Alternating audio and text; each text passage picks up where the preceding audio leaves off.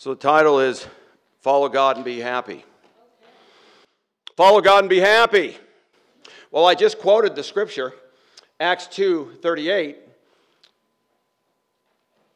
The beginning of the church, the Jewish chosen people were all called to Pentecost in Jerusalem, all God-fearing Jews, and they were always worshiping God from the Old Testament and doing the best they could, and they believed in the Messiah from the prophecies, so all God-fearing Jews came to Jerusalem on Pentecost, and in 33 A.D., Peter was there, and he got the keys, he said, and he preached the first sermon. He said in Acts 2:36, said, God has made this Jesus both Lord and Christ.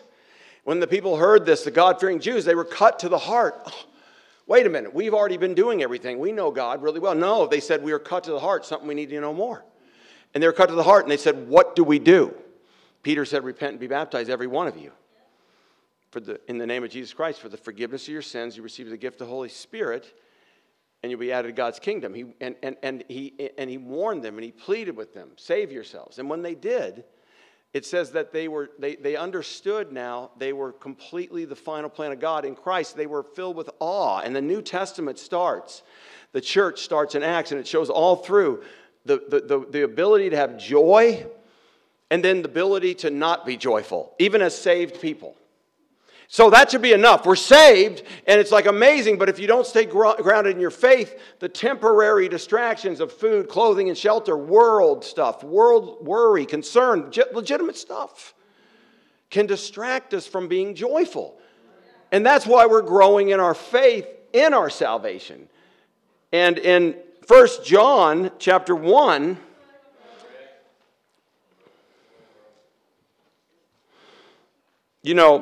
just to let you hear the opening, what he's saying here before I read this is, 1 John was written by John, one of Jesus' original 12 disciples. He was probably the disciple whom Jesus loved. It referred to in John, the Gospel of John 21:20. And along with Peter and James, he had a special relationship with God. It wasn't that he seemed any better, but Jesus, for whatever, called those three into closer relationship and went on the mountain thing. So the letter that John's writing here in 1 John was written between 85 and 90 A.D. from Ephesus before John's exile to the island of Patmos. Jerusalem had been destroyed in 70 A.D., just totally dissipated, destroyed by the Romans. I mean, the Babylonians have come in, and the Roman Empire just came in, and Jesus was warning that this was going to happen. So all the Christians were scattered throughout the Roman Empire in fear of persecution. And by the time John wrote this letter, Christianity had been around for about 60 plus years. It had faced and survived severe persecution, and it still does to this day. Because God is alive. Jesus is the same yesterday, today, and forever. So whatever's going on in the world, God is God. Be happy if you can be in God. So by the time John wrote this letter, Christianity, like I said, had been around for 60 days. And the main problem confronting the church at this time was the declining commitment. Many disciples were conforming to the world's standards again, slowly, failing to follow Christ wholeheartedly, and thereby compromising their faith. And then false teachers, definitely, even at that time, were plentiful. Every corner was blopping up, hey, we'll spin you a new suit with Christ's kind in it, but you can kind of tailor it the way you want, you know what I mean? So John wrote this letter to put the disciples back on the track, the Christians on biblical faith, what Jesus defines, to show the difference between light and darkness, truth and error, and to encourage the church to grow in genuine love for God and for one another. And that's what Jesus commanded. He also wrote to assure us and them at that time of their promised eternal life that they had received when they repented and were baptized into Christ. And so John, we read now in 1 John chapter 1, verse 1, that which was from the beginning, which we have heard, which we have seen with our eyes, which we have looked at, and our hands have touched. This we proclaim concerning the word of life. The life appeared. We have seen it and testified to it. And we proclaim to you the eternal life, which was with the Father and has appeared to us. We proclaim to you what we've seen and heard, so that you also may have fellowship with us. And our fellowship is with the Father and with his Son, Jesus Christ. We write this to make our joy complete. This is the message that we've heard from him and declare to you. God is light. In him there's no darkness at all. If we claim to have fellowship with him and yet walk in darkness, we lie and we do not live out the truth. But if we walk in the light as he is in the light, we have fellowship with one another, and the blood of Jesus purifies us from all sin. If we claim to be without sin, we deceive ourselves and the truth is not in us. If we confess our sins, he is faithful and just and will forgive us our sins and purify us from all unrighteousness. If we claim we've not sinned, we make him out to be a liar and his word is not in us. See, John opens his letter to the family of churches, to the way he began his gospel, emphasizing that the eternal word of life, Jesus Christ, came into the world as a human being in order to rescue us from sin and restore our fellowship with God. And when John says we, he is including himself with the other disciples as the ones who were eyewitnesses to Jesus' life. John had lived and traveled with Jesus when he was walking on the earth, having personal physical contact with him over several years. He knew beyond a doubt that Jesus brings the light of life. So fellowship with one another, this sometimes is misunderstood from people who read the Bible out of context. You need to take it in context and go, God made Jesus both Lord and Christ. Understand what it means to repent, which would mean also turn and live the way Jesus wants, living with him as Lord, which isn't even, it could be an ignorance issue. But if you don't decide to do it, it's a sin issue. So sometimes people go, I got all my sins. No, you don't. You never understood and were taught the accurate way of life, the way Jesus defines your purpose. You see, you can't just get right with God as a Savior and not understand Jesus as Lord. That's part of turning. Repentance is turning from and realizing I'm living in a meaningless life, still believing Jesus is my Savior, but I don't understand what it means. And see, you had to be baptized, repent and be baptized for the forgiveness of your sins, and you receive the gift of the Holy Spirit. And now he's telling Christians that have already been saved to continue to walk in the light. Because that's, once you come out of the waters, you're saved. But now you must walk in the light as what you vowed as Jesus is Lord. Either you didn't understand or you didn't mean it. Or you really are doing it to all end. Die with Christ, if that's what he calls you to do, not give up when the tough gets tough. This isn't any this is serious all in. Patience, great instruction, growing, but this is like, some of us become Christians and we get hit by a Mike Tyson upper hook, and don't get me wrong, in life throws a good old fat, how you doing, and you're down, and you're going, you don't even know where you are anymore in life. And God's going, hey, let's get you back up. Let's get you in the corner. The angels are going to refresh you. We'll cut that cut up. We're going to wash it. You're going to get back out there and fight life because I'm with you. And you know what? I'm not trying to hurt you. You're going to go back and face this giant because I'm going to have you grow in faith, and you're going to learn and you're going to probably be disciplined a little bit, but you're going to get through it. But see, a lot of us, myself included, if you get knocked out by Mike Tyson, and the old Mike Tyson, the fired up, you would probably go, I'm not getting back out there. Can you? You're like to the manager, you're kind of like not nobody to see, but you're kind of winking like, that's like the throw in the towel, but don't let anybody see, I want to quit. But see, the good trainer's going to go, he's got something in his eye, get it out. Because he would never think the trainer would never think you're wanting me to throw in the towel, dude. I'll make the call, but you're still able to go in there. I know you don't feel like you can, but believe me, you're fine. Get back in there. See, a lot of us go, we can't do it anymore. No, God's going, you're fine. I know you're hurting. I'm with you. I love you, and I care how you're hurting. But you're okay. Just push through your emotions and your pain, and with my love and the family of God, the others that are walking, you're going to get through it.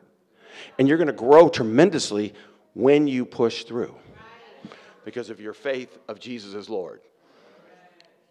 There was a commercial a long time ago about a boxer, and it was so funny because it said it was a McDonald's commercial, and the guy was getting beat to tar in a boxing ring.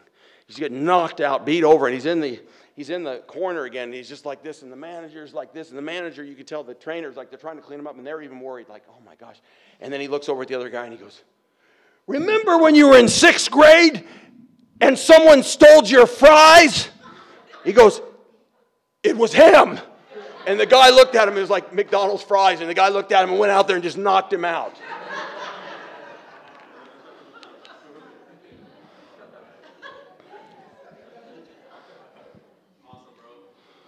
So it says here, verse 4, again, we write this to make our joy complete. Joy is a good thing. This is the message that we've heard from him and declare to you, God is light, in him there's no darkness. When your sins are forgiven, you are not separated anymore. God has decided to forgive your sins through faith in the blood of Jesus and the water of baptism. That's how he started to do it. So now you're in Christ. You don't have to keep getting baptized. So now you continue to walk in the light, but God already knows you're going to struggle with sin. So he says here, if we claim to have fellowship, in verse 6, with him and yet walk in darkness, we lie and do not live with him. But if we walk in the light as he is in the light, we have fellowship with one another, and what? The blood of Jesus, his son, purifies of all sin. So walking in the light is not an option if you really made Jesus Lord. Repentance is what God commands, continuous. The rest of your life, you're not using it as an excuse, but you're going to continue to be in the light. God believes your promise, even when you're struggling, because he knows you're really chosen by him. And if you're chosen really by him, don't get caught up in that theology. Nothing will stop you. You will never give up. You can't not be a disciple because God chose you. Now, if that, you'll find out when you get there, because whoever was really chosen for the creation of the earth made it. So don't worry about that. But if I know I was chosen, that's why I believe. I know I can't not. I can still sin, and my mental sickness of knowing it's wrong, if I don't stay close to God, I can still be tempted and sin. Thoughts I have to clean up every day. Aren't you glad you don't have a recorder where everybody could just see all your thoughts all day? You know why I say that? Because I know I'm not any worse than you guys. We're not that unique. We all think critical, sinful thoughts.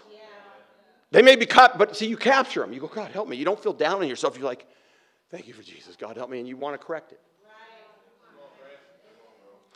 But see, the blood of Jesus, you're in Jesus. The blood of Jesus, as you entered into Christ, the body of Christ, now the blood of Jesus continues to purify you as you walk in the light. But if you start to walk in darkness and don't repent, you're saying he's a liar because you're saying, I don't need forgiveness anymore. Forgiveness is a blessing, not a guilt thing anymore. You're not using it as a crutch. You're serious. You're genuine. You're not just going, sorry, dude, and you keep doing it. That's not good. You really go after it. You may still struggle with it, but you really will see changes by your faith and going, God, help me change. You guys with me? So point number 1, get God before your trouble closes your willingness. Get God before your trouble closes your willingness. What am I saying? There's a time limit on being saved. God says all people can be saved. God is always there. You and me as human beings can damage our heart enough where if we're not respondent or don't want to respond or aren't open, you're not saved. Yeah. And believe me, you have a part in it. You got to maintain your heart condition as a disciple especially because you've already been given everything. You know. So you can't just let your heart get all crazy and just go, whatever. No, God's already done everything. You got to respond. Sin hardens the heart. Decisions hurt your life. Regrets and past damage us. So there is a place where I see the world closing in. This is what I see, where people don't see their need to be a disciple, but they're religious. And you get in conversations and they don't get it. They're not stupid. They're just trouble and life has just made them numb. Yeah. I don't know. I mean, because otherwise you're going to be going like, show me. Let me see. I want to get right. But they just think they're all right. But they don't know the Bible. That's shocking to me. Still so frustrating because I want to, but then I realize I can't do anything for someone that's not open. I'll just annoy them. Yeah. They don't want to hear me keep going, hey, dude, you want to come to church? I've told you 20 times. Religious boy, church boy. I don't want anything to do with it. Okay. Then maybe 2 months, 3 months later, you put it in your calendar and you throw it out once again. But you're just going to irritate the dude. Never teach a pig to sing. It annoys the pig and it's a waste of time. Bible says don't throw pearls to swine. I'm not calling a pearl. You have to read the indication. That's a proverb from France. So don't think I'm calling people pigs. It's true, though. It's very true. Forget about the people. You're going, oh, gosh, he calls people pigs. No, it's just it's an honest truth. Go try to teach a pig to sing. It's a waste of time, and it will annoy the pig. If just go to a farm and really try to do that, that's a truth. And it's like a condition of a person that's getting annoyed by you trying to bring something that could help them. Not that singing could help a pig, but I don't know. Well, let's look at what I'm saying so I can back it up scripturally. Let's look at Ecclesiastes chapter 12, verse 1. Because some people just think, I get God when I want. I know He's always there. He's like Motel 6. I'll leave the light on. No, he is always there, and He is always available. But if your heart closes down and you either don't see your need to be saved and you aren't saved, or you just decide by your own way of thinking you're saved, but you're not saved, and no one's to judge you, or you're just so overwhelmed with worry and struggle that you can't even focus on even though you hear things or you see someone that's a Christian and you know, man, I admire, I see that person changing, but you just can't focus because you're just so crushed by just all the stuff in your life that keeps happening and people, and that's what happens in the world. And you got to still clean your heart as a disciple. So let's look in Ecclesiastes 12:1. Remember your Creator in the days of your youth, before the days of trouble come and the years approach when you say, I'm finding no pleasure in them. Well, that means really in Hebrew, the actual direct translation is act decisively on God's behalf in the days of your youth. Does it mean old people can't be saved? No, it does. You can be saved anytime. But it's saying if you can get it or you have a sense that you're not right or someone's reached out, go for it. Don't waste your time. This is a God moment. It's just not, another opportunity to go to church. And maybe I'll go to church when I have kids or I get married. God's grace is huge, but you're banking on something you can't guarantee. Right. Millions of people die unsaved every day. Does it mean Jesus' power on the cross wasn't powerful? No. It means free choice. Free choice. You have exactly the power that you wanted all your life. No one will tell you nothing. You will do what you want to do, and even God's not going to make you or try to push it on you. He's going to tell you the truth ahead of time. Hell, heaven, I want you, I love you, but he can't. No one's going to tell you what to do. That's a curse. You might think it's a blessing, but it's a curse because you need to be willing to submit to God. Act decisively on God's behalf before the days of trouble come. Why? Well, we can see this person's not doing well because if you're doing well with God, you're not going to be going, life sucks, I feel no pleasure. You're getting older. It's like, I can't be a disciple and go, I'm so miserable. I find no pleasure in life. No, as a disciple, you're joyful. You find contentment in old age, in age spots, in little cancer things. I had cancer. I am a cancer survivor. You think I'm kidding? I'm not. I had cancer, and they had to cut. I had stitches here. I did have cancer. It wasn't the most serious, but I had cancer, and I had to go and do surgery, and I had stitches, and they got it. Amen. What's next? Paralysis, cancer. I'm not going to God. I'm going to say, but I'm going to die saved. I don't care if I die. I just want to die saved. Right. I can't control what comes, but I can control how I navigate it with God Almighty, or not. And it's going to find no pleasure in them if I don't navigate with God. That's why the grumpy old man, you ever heard that sense? Yeah. The grumpy old man or the bitter old, that's a real thing. Life beats you down, and the older you get, you wear a resting face with a frown on it. Yeah. You're not mean. You just look at people walking up and down the streets in life. It's just wearing. Life is tough. Life's for no joke. Life is tough. Yeah. Right? A life without God can produce bitterness, loneliness, hopelessness in old age. A life centered around God is fulfilling and can be richer and more bearable than one without it, because we are faced with, still we're going to be faced with the same thing. We can be faced with disabilities, sicknesses, handicaps. They come to both.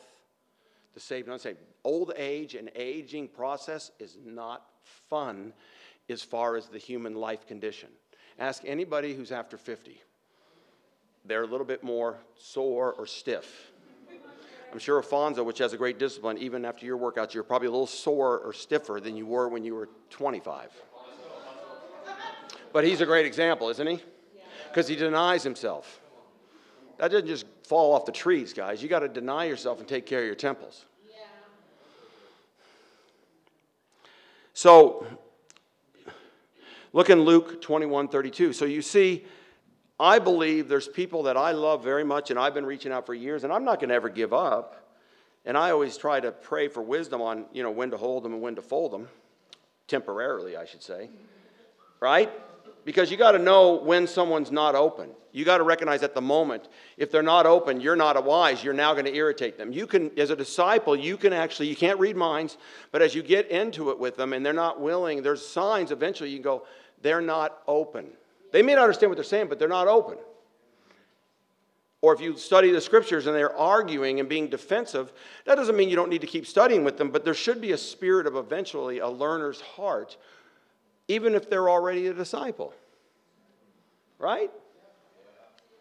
So it's fine. You just read it so you don't get discouraged, like God's not using me. No, he's using you. You just recognize someone's not open.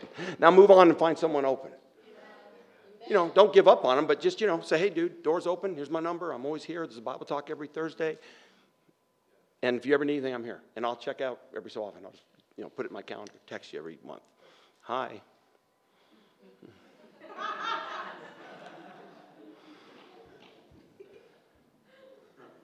I got no time. I got to keep moving. I'm looking for people that are open. I don't have time to argue and be defensive and try to convince somebody.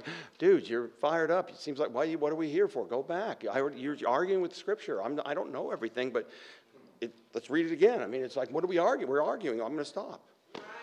You go, I go. Let's do it. You're fine. I'm not going to, go.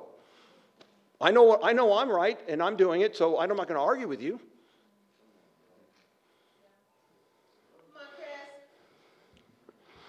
In Luke 21:32, it says, truly I tell you, this generation will certainly not pass away until all things have happened.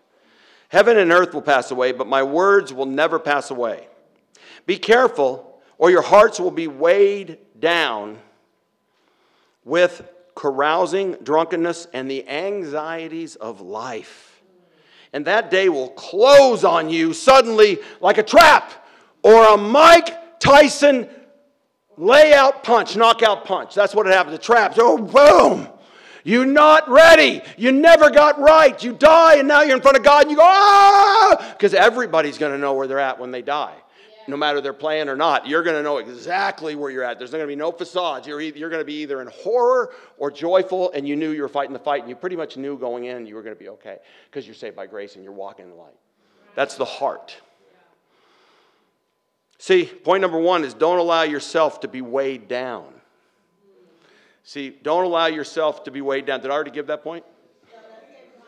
What point did I give? Which point? Okay, yeah, excuse me. Get God before your trouble goes. Point two is don't allow yourself to be weighed down. Now, we can use the analogy of overweight, right? Once again, I'm not picking on anybody. I'm using myself. I know that when I was 40 pounds heavier, I felt weighed down. I felt more tired. I didn't like having the Dunlap disease. My belly Dunlapped over my thing. I was sick of that, always having my shirt hanging out, going, that's the style. I never could tuck my shirt in because my belly was booming. And I just felt uncomfortable. I just didn't like it. But I couldn't change it because I didn't have enough conviction or faith to go, I started using age. I can't change. And now it's still a battle. But why? It's not about how I look. It's like I want to live quality for God. He doesn't need me, but if I'm 80, I want to go. If you want to ask me, you don't need me, but I just don't want to go. I got diabetes and I'm 200 pounds overweight, but I'm with you in spirit, Lord. No, I got to be able to go and do my best because I want to, not because I have to.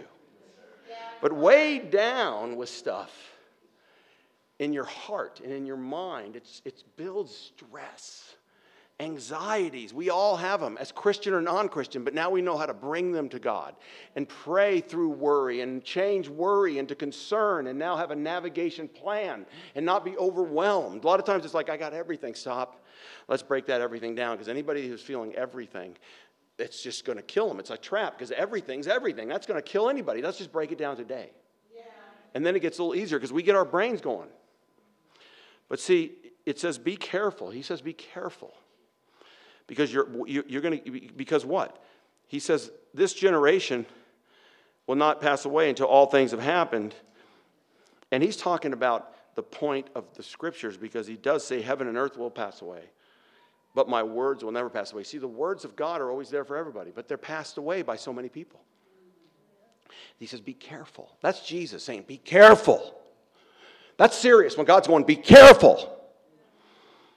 Your hearts, see, your heart can just get stuck and just get bitter. And bitterness is just you're not happy with the results of your life. And you're feeling indirectly, you're not really saying God, but maybe even get to the point, it's like, what are you doing? But there's a scripture in the Proverbs that says, a man's own folly ruins his life, but his heart rages against the Lord. So we're never going to rage against the Lord, but indirectly, subconsciously, we're blaming God. We're not saying that, but we're basically acting like that with our attitudes. Bitterness. Bitterness is a deadly sin. I've recognized it many times as a Christian, and I thank God that I had help to get it out, because when it gets in, it messes the way you think. I need brothers to draw me out. I need my wife to help me. There's been times where after I got through it, I go, oh my gosh, this is like a cancer. It's a sin that can be dealt with, but if you just let it permeate, it gets deep and messes with your thinking. So, weighed down. And then it says that day is going to close on you if you're not careful. What? It says, for it will come, in verse 35, it will come on those who live on the face of the whole earth. So be always on the watch and pray that you may be able to escape. That is about to happen. And that you may be able to stand before the Son of Man. It's okay. He's saying you're all going to struggle. But the ones that don't respond and go, let me understand, what is a Christian? Can someone teach me? Is this church really just say statements, or can they show me every question I have? Like, what does Jesus say a Christian is? Isn't that the best question? Don't tell me what you think a Christian is. Don't tell me what the church thinks a Christian is. Do you guys live what Jesus says in the Word? And you're not perfect, but you're striving to, like what Chaz did and Amy in the welcome, model it. I got a lot of work to go, but my heart agrees with what this says God's way. Yeah. And I can show you from the scriptures why I'm living what I'm living. Does that make sense? Yeah. So he's just saying, man, Jesus is clearly on, be with a warning to be expectant and live expectantly. Be on your guard. Keep on your alert. You know, none of us would get out of a mall or get out of a store, I dare say, and not lock your car. Why? I bet everybody, you just try it this week. Try not to lock your car at all. You can't. You're just going to do it. And I'm going to go, why are you doing it? Because I'm not stupid. There's people out there that are going to steal. But I bet if you really didn't lock your car, the odds of someone breaking in that week probably wouldn't be that good. I don't know, but why not? Well, because it's stupid. God gave us locks. We know the world, and there's evil in it. And hopefully we're not thieves, but we know there's thieves. Yeah. And if you've ever had your car broken into, it's shocking. I had my window shattered. Shattered. It was like violent. I didn't see it, but I came back and it was just glass over everything. Shattered on our thing. And I was like looking around going, and I just felt assaulted. I felt like I was victimized. Yeah. It's like they didn't even clean the glass up after they broke it. I don't know. I just felt victimized. I felt like disrespected.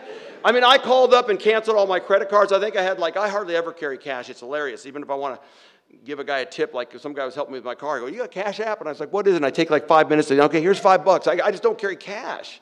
But I had the credit cards. I just call and you had to cancel all those. But I didn't really lose nothing. I had to go to the driver's license. I just canceled everything. But I still felt so disrespected on the glass. I don't know, doesn't that? Or if you get your home broken in, you're like, who is this?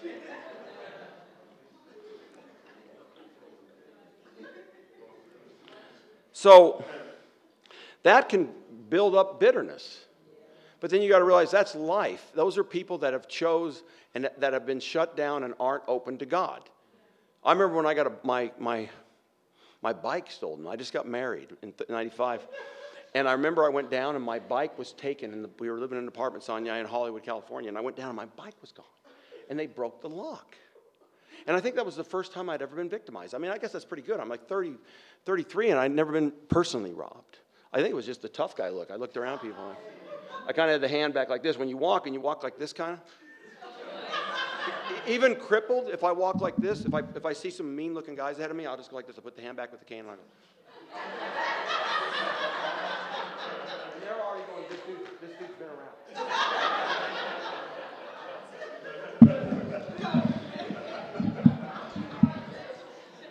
But I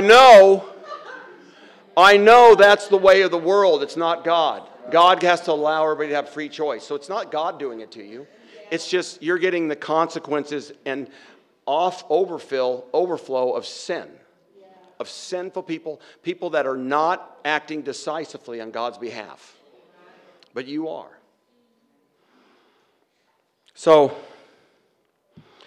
let's look in Proverbs chapter 8, verse 1 and go, why are people so messed up? Well, let's look at what the anxiety and why our minds can get so out there. Even as Christians, if you're not staying open and discipling relationships and talking, I mean, God's awesome kingdom is like you have counseling all the way out. Now, counseling's like a norm with everybody. People go see counselors. They go see people. Shrinks, it's on TV. And I'm not even saying that's wrong in itself, but in the kingdom, God's going, I already figured that out. You all need shrinks. What he means is you need people to talk to and really care and listen and continue to pull you back in and help you. And then also listen to your pain and identify it. We just need that. That's how we stay healthy, right? That's why God calls us and commands us to be in one another's lives and discipling one another and mentoring and loving each other and helping each other, teaching each other to obey, growing.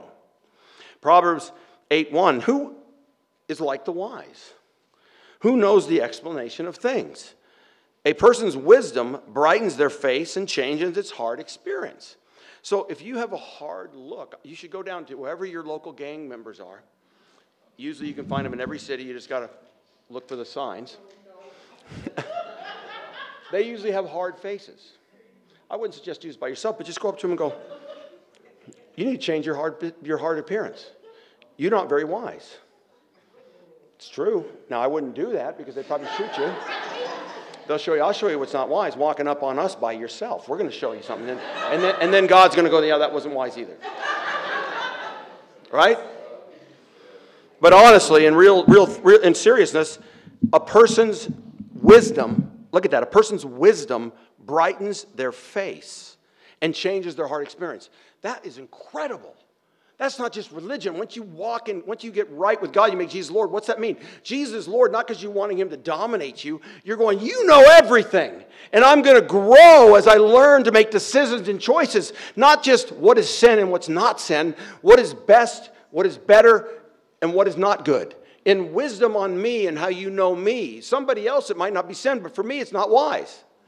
This is how you grow. And when you make choices that put deposits in your life more than withdrawals, you're going to have a face that's lighter than down. Yeah. We're all going to have trouble, but you understand by listening and growing in God's wisdom and praying for God to give you wisdom, but obeying God's word, you grow in wisdom. And you learn by your mistakes, and that's how you grow as well. You change it. You don't keep doing insanity over and over and expect different results. Wisdom is the ability to see life from God's perspective and then know the best course of action to take. I'm going to repeat that. Wisdom is the ability to see life from God's perspective and then know the best course of action to take. That's why disciples, Christians, people who made Jesus Lord, would make decisions that people that don't understand the Bible would think maybe sometimes that almost sounds crazy because all they're thinking of is human reason, just humanistic reason. Like that doesn't make sense. How would you not only move if there's only a true church of disciples the way Jesus teaches? Well, because God calls me to be in a church, and yeah, I have God, but I understand the plan of the Bible, so I wouldn't do that. It's not important, even more important for a better job if I'm going to be out there all alone. And sometimes people make that mistake, and then they're out there all alone, and they're struggling because they're out of bounds of obeying God. Jesus is the head of the body, the church. You need to be in the church as a family. It's not legalistic. It's like wisdom. It's a command of God. When you step out and disobey God, that's lack of wisdom and i.e. sin. Right. Most people would agree that wisdom is a valuable asset. Wouldn't you agree? Yeah. We all are given the same parts of anatomy when we come out of the womb. Why do some people get farther than others? Most people that are successful make decisions, and that's why they write books. And even we can read books which are of business and things, and you can go, whoa.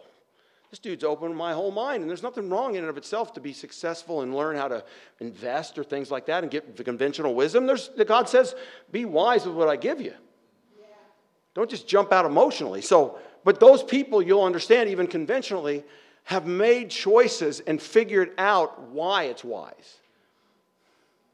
Because it works for them in their life, and it works for others. So let's look in Proverbs chapter 12, verse 1. Or excuse me, Proverbs chapter 9. Wait, where are we right now?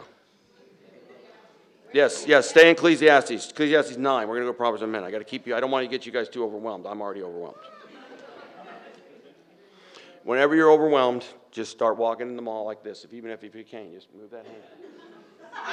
And even put your teeth out over your lip if you really want to look serious. If someone's really like not moving, just go. I don't know what's wrong with me. Sonia needs to get back. I'm going nuts. She's probably watching this in South Africa going, dude, stay in the Bible. What are you doing? She probably finally got her family to go to church on watch. Watch Chris. He's a good preacher. They're like, Ecclesiastes 9, verse 4. Anyone who is among the living has hope. Even a live dog is better off than a dead lion. Now you just think about that for a minute. That's the Bible again. I mean, it's so simple but profound. If you're a lion and you're alive, it's way better to be a lion than a dog. Actually, to be a lion, you're the king. In the world, wherever a lion is, I don't think it has a predator. It's king, but we know that. But then it says, you got to look beyond the grave, man. I don't care who you are here or what you have and do. It says here, man, anyone who is among the living has hope. Even a live dog is better off than a dead lion. For the living, in verse 5, know that they will die. But the dead know nothing. They have no further reward, and even their name is forgotten. Their love, their hate, their jealousy have long since vanished. Never again will they have a part in anything that happens under the sun. Go, eat your food with gladness and drink your wine with a joyful heart, for God has already approved what you do. Always be clothed in white. And what that means, spiritually speaking, is be right with God. Walk with God. Be righteous. So even the wine and alcohol doesn't condemn it, but don't go out and get blasted. That's not what he's saying. If you can't control it, don't do it. Always be clothed in white and always anoint your head with oil. Enjoy life with your wife, whom you love, all the days of this meaningless life that God has given you under the sun. All your meaningless days, for this is your lot in life and your toilsome labor under the sun. Whatever your hand finds to do, do it with all your might. For in the realm of the dead, where you are going, There is neither working, nor planning, nor knowledge, nor wisdom. What is it saying? Get God, walk with God, and keep God's, what God loves, you love, what God hates, you hate on this earth. Not people, sinful choices and evil. You live for God. It's not about live for an empire. It's not about a certain amount of money. God, you go, the sky's the limit. If you're mature enough, he'll give you stuff that you just are like, people are going to go, I want that. Well, how does he get that? You're going to go, you're just going to be using it as a platform, praying for wisdom. How do I be more generous? How do I help this person? How do I start our foundation? Anybody that's a billionaire is going to really be paying hard line. You're not supposed to have 7 houses and 40 yachts. I don't know how many, but God's going to go, you're supposed to be, you can enjoy your life, but you really overdid it. God says that. That's why he says, command the rich to give. It's like getting too rich, your brain gets funky. No one's going to tell you. I'm just telling you. So if you get wealthy, you need to pray for maturity spiritually, because it's really hard to handle it. God says it's not wrong to be rich, but it's really, how hard is it for the rich man to enter the kingdom? Because it just does something to us. God says if you have wealth, but are you living as a disciple using it, not because you have to, but it's like a platform, right? We can all say, well, that's what everybody says, so be ready, right? The people that get rich, I'm sure they said it too. We could say, well, I'd like to take that challenge. Let's put the $5 billion in my bank account. Let's see how you do. Well, we know the story about the people that won the lottery, right? They even have documentaries about it, right? Yeah. It's crazy. Divorced, hate all their family members. It's all just crazy because of money. So, hope. Look in Proverbs 13, verse 9, as we get ready to come in for a landing. Hope. If you don't have hope, there's no reason to get out of bed. Think about that for a minute. What is hope? Hope is believing something better can happen. If you don't think anything better is ever going to happen, I'm done.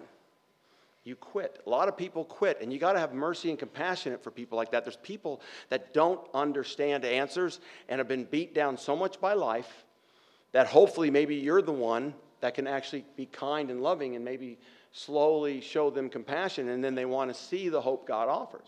But if you don't have hope, why move? I mean, think about it. In verse 9, it says, the light of the righteous shines brightly. The lamp of the wicked is snuffed out. Where there's strife, there's pride. But wisdom is found in those who take advice. See, if someone tries to give you advice from something that's happened in your life, and you start to defend and argue about your way of it, you can. But what are you doing? Why are you arguing when someone's trying to possibly give you input that could maybe better something that you haven't been able to do well? It's your choice. No one can tell you what to do. But the Bible says you should want people to give you and you should want to ask for input by people that you see that are living and will give you with a godly input. But people that are godly still have character and can help you understand on how to buy a car, what to do with finances, right? Those are all within being wise. Yeah. But they're going to give you the spiritual godly sense on it, not just the worldly sense. But see, in verse 11 it says, dishonest money dwindles away. But whoever gathers money little by little makes it grow. Because God doesn't want you to be super rich. He says if you start young and you use wisdom, save a little by a little. You're not supposed to be rich, but he says, I'm going to take care of you so when you get old, you're not all freaked out. But see, most people don't think. There's stats out there that most people never think to save till they think they're going to make money. 20, 10, 20, 30, 40 years go by. They didn't start. You could have started $25 a month when you were 20. And then as you got better jobs and whatnot, you just kept disciplined. And there's lots of advice you get out there. And that's another story, and that's not necessarily going to get you to heaven, but there's wisdom on that. Yeah. Slowly, just because God says, I'm going to take care of you, make choices. But God is your treasure. You're already rich if you're right with God. Now look in verse 12. Hope deferred makes the heart sick, but a longing fulfilled is a tree of life. See, when this happens, I'll be okay. When I get this better job, it's all going to be different, honey. We're going to get a better place to live, and that could be fine, but you can't wait. You got to be content where you're at. It doesn't mean God's not going to give you more, but God's not going to go, let me change your atmosphere, then get happy for me. No, he's saying, learn what you're learning with me, and I'm enough. Is God enough now? Yeah. Not when you get this. When he's enough, then he'll bless you. Because now you're going to use it, and you don't get deceived by material stuff. Or even relationships. Don't have friends? Start loving people. Make new ones. Don't hold on to your posse. They can still be friends. But I have so many friends I can't see straight. I don't need more friends. I don't even want more friends. But because I'm a disciple, I offer my friendship to who I study with. I got people all over the world because I've been a disciple so long that I love it. But you can always be overwhelmed. I'm not even mad. I just can't. I can only do one friend at a time. How you doing? Want a drink? It's a good problem. I'm not complaining. It's awesome. You'll have so many friends if you give.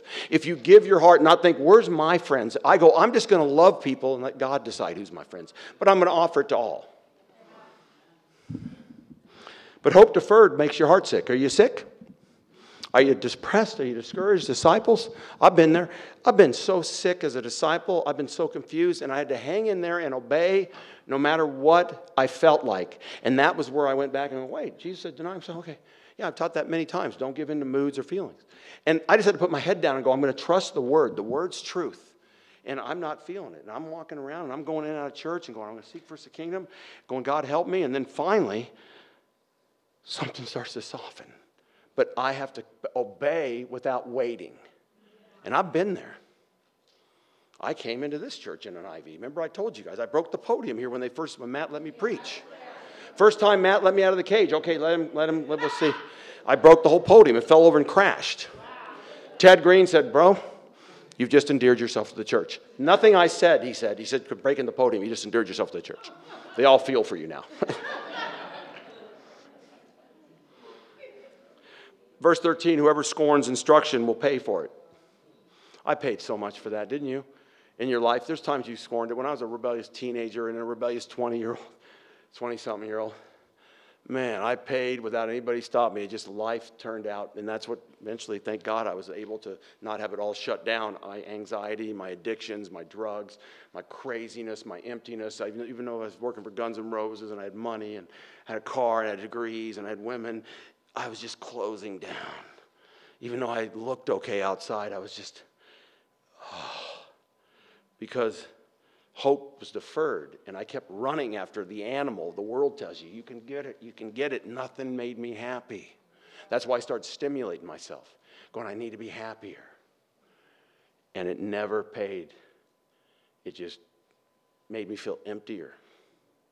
And then I finally, God's patience. Thanks God my heart didn't shut down. It was weighed down. It had a lot of problems.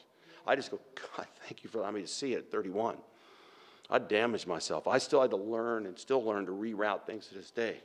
Because of my sinful choices, my mind still brings things up. And I go, God, help me. Those God forgave me, but that's stuff that just, I made bad choices. And it reminds me I need God. 14, the teaching of the wise is the foundation of life. Turning a person from the snares of death. Well, if you're a disciple, guess what? You're ready to help someone above all wisdom. This is worth more than 15 Harvard master degrees or whatever you think is your best thing.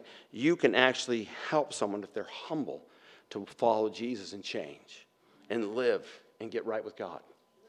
But you got to ask yourself, are you willing to do it? If you're visiting, are you willing to go show me and let me see the bird? Not just attending church. That's a part, but then you got to listen. Are they telling what the Bible says? And then I got to go look in the Bible and go, do you people really, or is it just another religion talking Jesus? No, get involved. Go in their houses, look at them. When they're not looking, look at them. Are they really fake? Is everybody on the same page scripturally growing? Yeah, whoa, is this real? They're fake. No, stay around. We have problems, we struggle, but overall we have joy because we're walking with the Lord. Verse 15, good favor wins judgment, but the way of the unfaithful leads to destruction. Ouch. All who are prudent act with knowledge, but fools expose folly. Isn't that great? So closing out, let's go to the last scripture. I got more, but next week. Ecclesiastes 12:13. Summing it back up, get God, be happy. Now all has been heard. Ecclesiastes 12:13. Now all has been heard. Here's the conclusion of the matter. Fear God. I'll say it again. Fear God. That means if you're in sin, get radical.